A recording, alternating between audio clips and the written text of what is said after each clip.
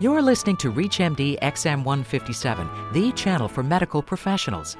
Welcome to Medical Breakthroughs from the University of Pennsylvania Health Systems with your host, Northwestern University internist Dr. Lee Friedman. Treatment of severe valvular heart disease typically would mean surgery. Are there non-surgical approaches on the horizon for our patients? Joining me today to discuss investigational and catheter-based approaches to this dilemma is Dr. Howard Herman, professor of medicine at the Hospital of the University of Pennsylvania and director of the Interventional Cardiology and Cardiac Catheterization Laboratories there. Thank you for being with us, Dr. Herman. Thank you very much. Tell us what type of heart problems we might approach through non-surgical means that used to be surgically corrected only. Sure. There really is a burgeoning field now of treatments that are available in the catheterization laboratory for structural and valvular heart disease. We tend to think of the cath lab as a place where we treat coronary disease with stents and acute myocardial infarctions, but a large and growing segment of what we do is treating structural and valvular problems. In the structural area, we're closing holes in the heart like PFOs, patent foramen ovale, and atrial septal defects. We're also treating other forms of congenital heart disease, including patent ductus, VSDs, coronary fistulas, things like that. And then in the valvular disease area, what we used to think of as only using balloons to treat stenotic valves like mitral and aortic stenosis is now really moving into the areas that were truly only areas surgeons went to before, things like mitral regurgitation and aortic stenosis. In terms of the non-valvular issues that you mentioned, when is it appropriate for us to consider repair of a patent foramen ovale or an ASD? Not all of them need that, do they? No, they don't. The ASD area is a lot easier to discuss. We know for many years what the surgical indications are for treatment of atrial septal defects. These are holes in the upper septum between the left and right atria, in which there's usually a left-to-right shunt leading to increased blood flow through the lungs and a volume load for the right ventricle. So in patients with a shunt of more than about 1.5 to 1, maybe 2 to 1 in some surgical series, we're now closing any of those secundum defects that are amenable to closure with a device. Now, not all atrial septal defects are amenable to device closure.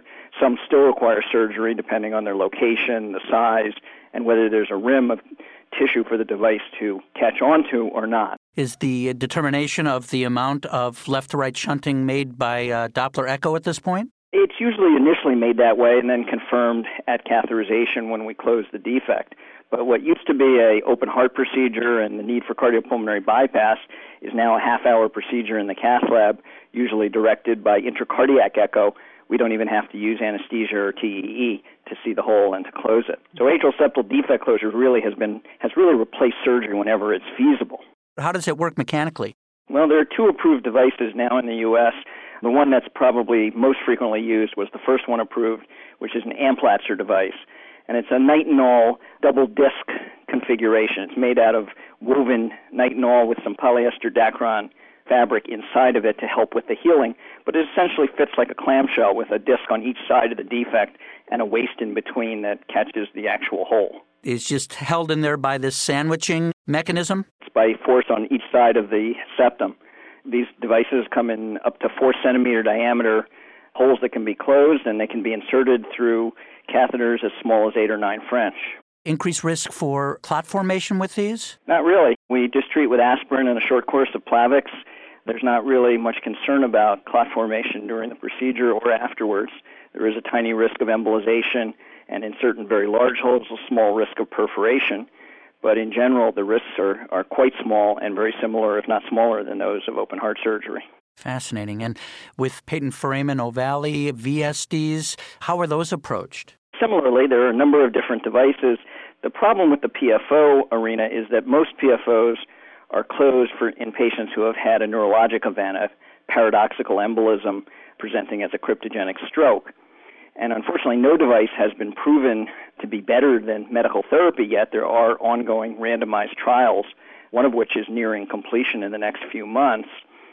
And until then, no device is truly approved for this indication. So any PFO closures that we do are either part of trials or are utilizing off-label devices, such as an ASD device used to close a PFO. Interesting. And any Other words about other structural heart defects other than the valvular issues we will discuss? The other probably large area of treatment nowadays is alcohol septal ablation for hypertrophic obstructive cardiomyopathy, where this has become a very competitive treatment to the operation where surgical myomectomy is performed with or without valve therapy. How is that done?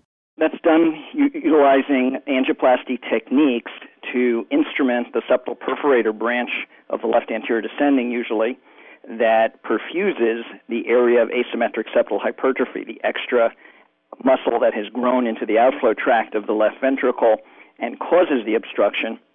We find the artery that goes to that area and then inject a small amount of alcohol, usually 1 to 3 cc's, to damage those cells and cause them to necrose and shrink away from the anterior leaflet of the mitral valve, the combination of which is what causes the obstruction to outflow.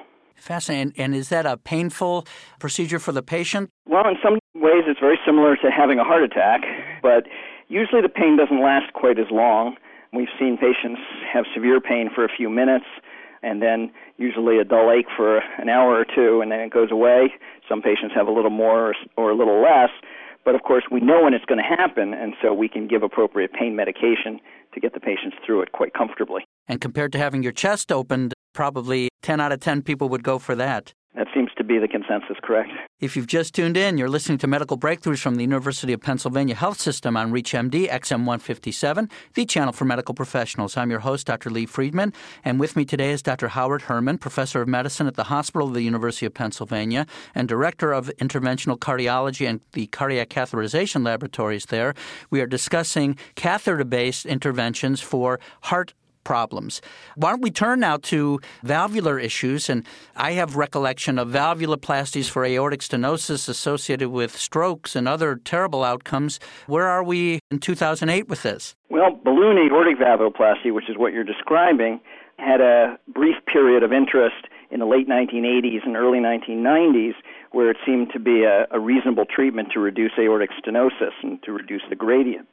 Although it really wasn't complicated by a lot of issues like stroke, the big problem with aortic valvuloplasty was that it was really just a short-term solution. It opened up the valve a little bit, and within 6 to 12 months, most people had recurred their aortic stenosis. So it's really only occupied a palliative role for a small number of high-risk or non-operable patients.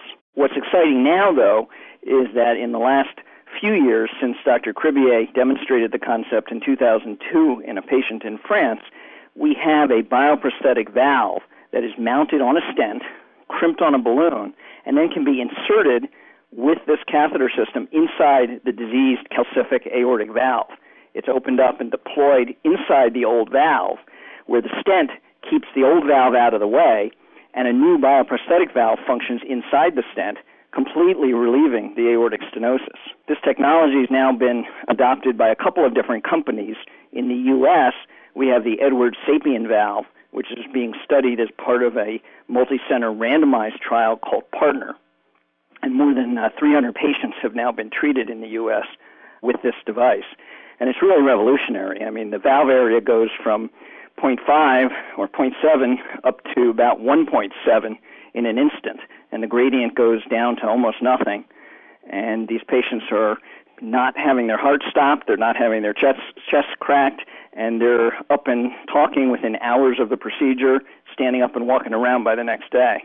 Boy, that sounds magnificent. Obviously, the lumen is going to be much bigger than a coronary artery, but are there some thrombotic restenosis type of issues with this technique? We really haven't seen that. The biggest impediment to full adoption of this technology is, of course, we don't know how long these valves last. The longest living survivor with one of these SAPIEN valves is now only a few years, so we don't know if it's going to be quite as good as the surgical bioprosthetic valves. And it is still a very large device. In its usual form right now, it's still about 24 French, which is about 8 millimeters. So you have to have pretty sizable iliac and femoral arteries in order to insert this. It usually requires a cut down, although some centers do it percutaneously. And there are some patients who have too much vascular disease to make it feasible to go through the transfemoral route. For some of those patients, it can be inserted through a small mini thoracotomy directly into the apex of the left ventricle, but still on a beating heart without having to go on cardiopulmonary bypass. There are two cohorts in the trial. There was one cohort that's high-risk patients but who could have surgery, and the randomization is between the transcatheter valve and traditional open heart surgery. And then there's a separate cohort for patients who are truly too ill to have surgery, where randomization is between the SAPIEN valve and medical management. And then for mitral regurgitation, is the concept the same? No, the concept's very different for mitral regurgitation. It's very difficult to get a stent to seat in a mitral valve that's not calcified. And so, although there are some drawing board options for percutaneous mitral valve replacement, most of the attention to now has been on percutaneous approaches to repair.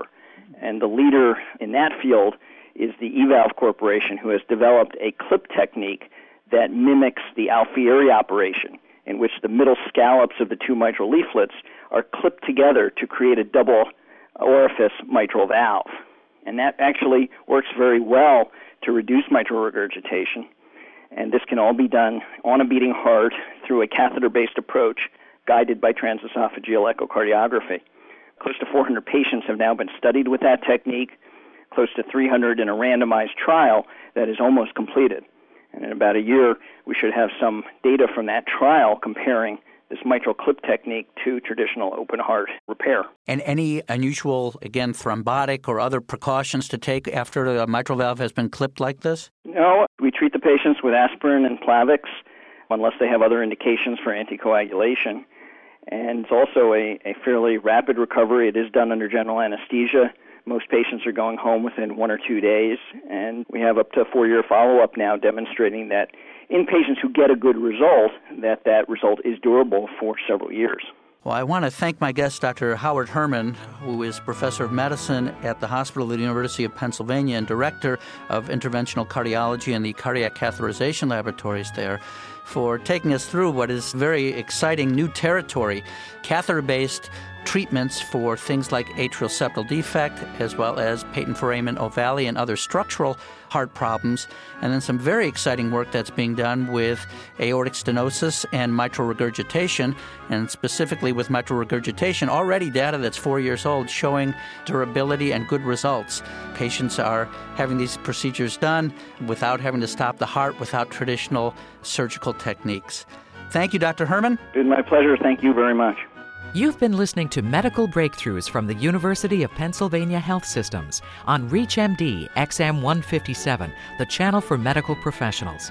To learn more about this or any other show, please visit us at reachmd.com, where you can also register and sign up for access to our on-demand features. Thank you for listening.